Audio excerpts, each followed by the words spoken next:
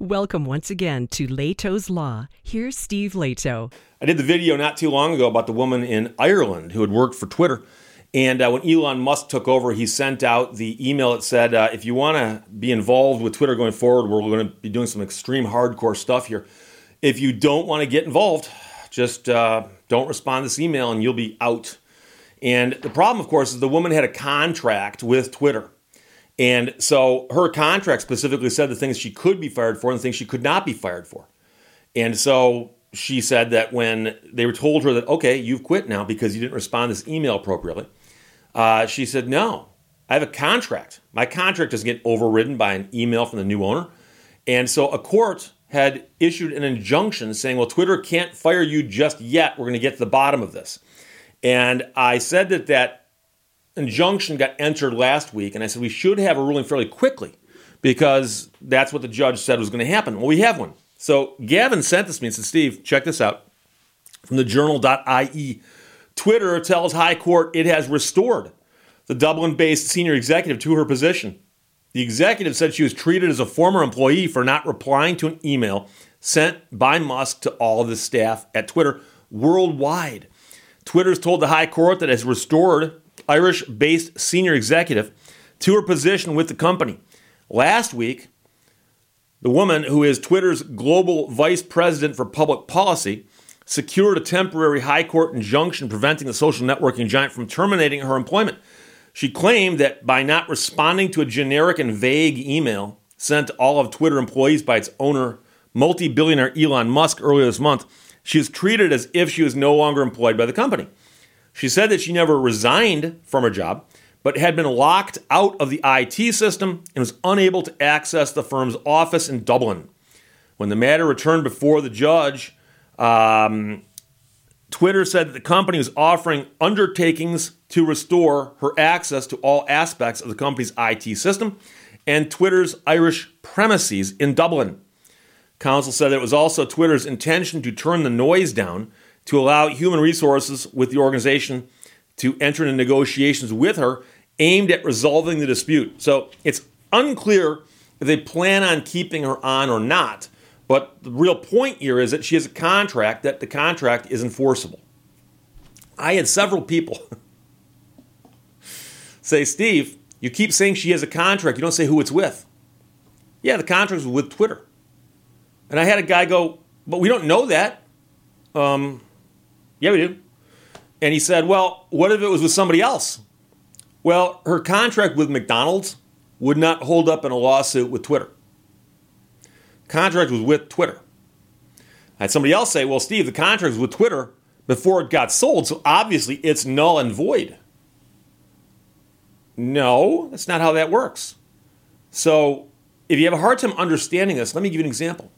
Let's suppose that your favorite ball player, whether football or baseball, has a contract with the club you support. I'll give you an example. Let's suppose that you really, really like, Al Kaline, who used to play for the Detroit Tigers. People right now are going, I've heard of the Tigers, but not Al Kaline.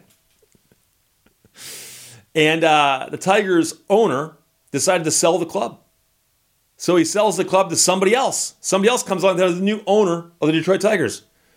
Does Al Kaline now get to renegotiate contracts with other clubs if he wants to? Are they all free to leave? Of course not.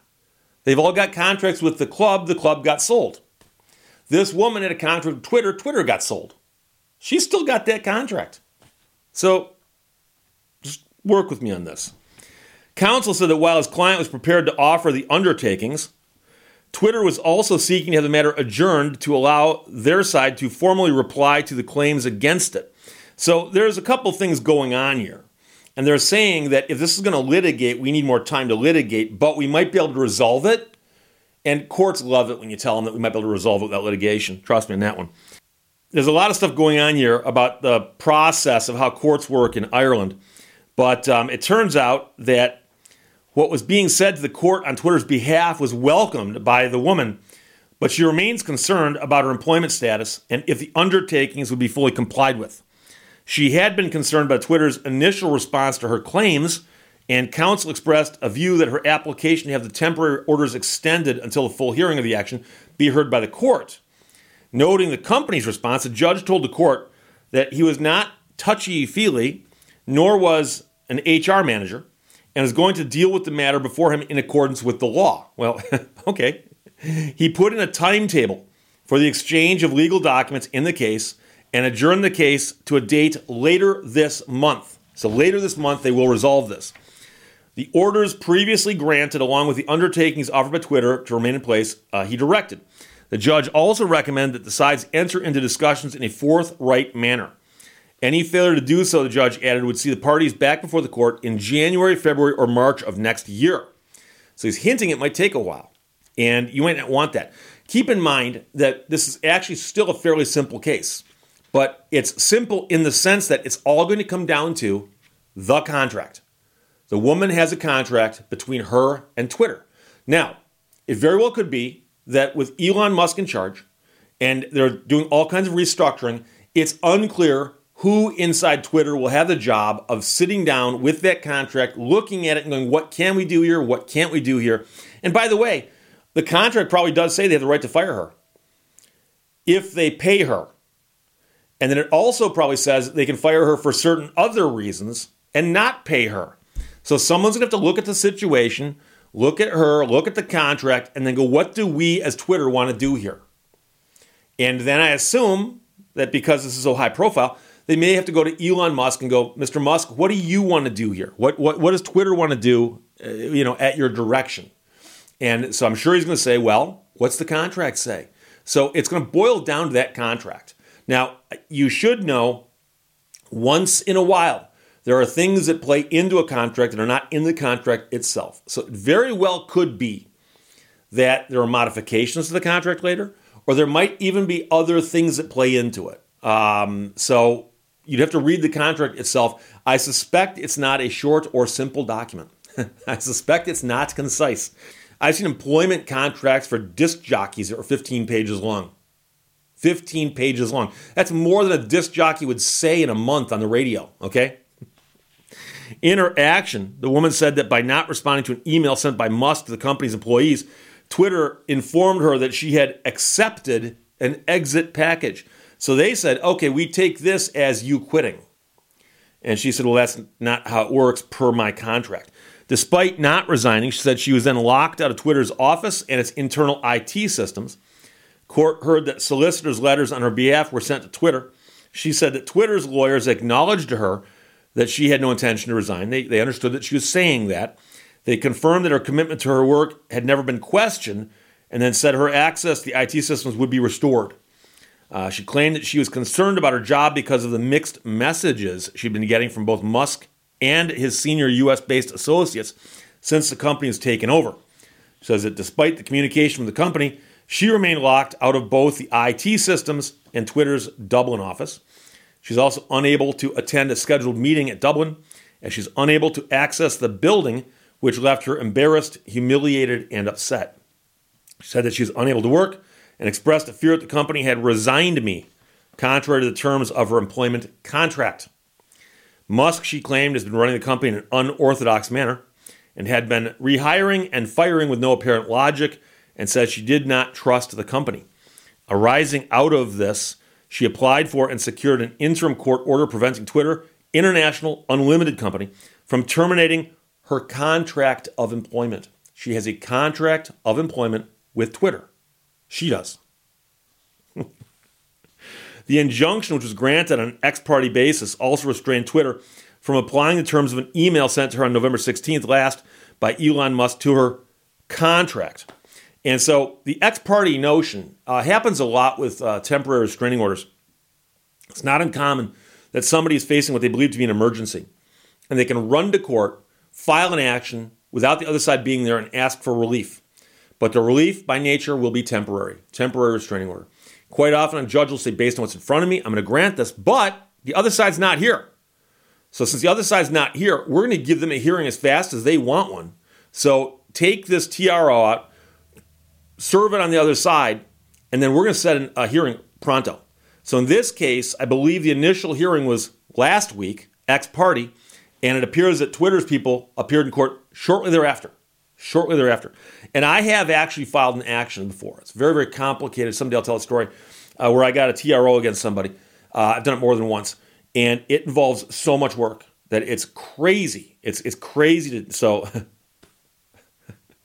I get the willies just thinking about it. She further secured an order restraining Twitter from communicating to any third party or publishing any information to convey that her employment with the company has been in any way altered.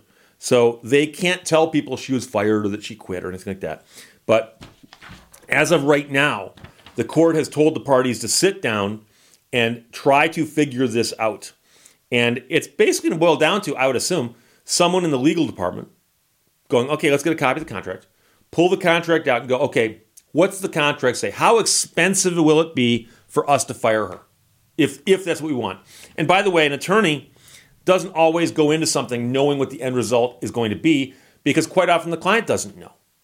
So the client is going to sit down with their counsel and go, okay, explain to me the options. If we fire her, what will it cost us? Okay. If we keep her, what will happen? Okay. If we keep her and she's not a team player, can we fire her? Or if we keep her and she's not a team player and we fire her, it's still going to cost us? And then the question is, okay, how badly do we want her to keep working for us? How good of an employee is she? And so there's a whole bunch of different ways of looking at this. And somebody upstairs might go, you know something? Rather than throwing all this money at it for legal fees, how much is it going to cost to fire her again? It might be. You never know. You never know. So we've heard of stories before where corporations have cut people loose, and it cost them a lot of money, and they didn't care. And other examples where they cut someone loose, and they fought about it in court, and they wound up having to pay a lot of money, and they did care. So someone's going to be asked, what are all the options, and what are all those options going to cost us? And then it's going to be up to somebody who's going to say either it's dollars and cents or, do what you got to do. So there you go. But as of right now, Twitter has told the court, the high court, that it has restored the senior executive to her position for the time being. And the parties are going to sit down and they're going to try to work this out. And the judge has said that he'll revisit it in December. But if things aren't really making progress, he might have them come back in January or February or March. And so he's obviously leaning on them to come up with some kind of settlement. So there you go. And Gavin, thanks for sending it. Questions or comments, put them below. I'll talk to you later. Bye-bye. Thank you for watching Lehto's Law. Whenever you've got a choice, do good. It isn't always fun or easy, but in the long run, it makes your life better.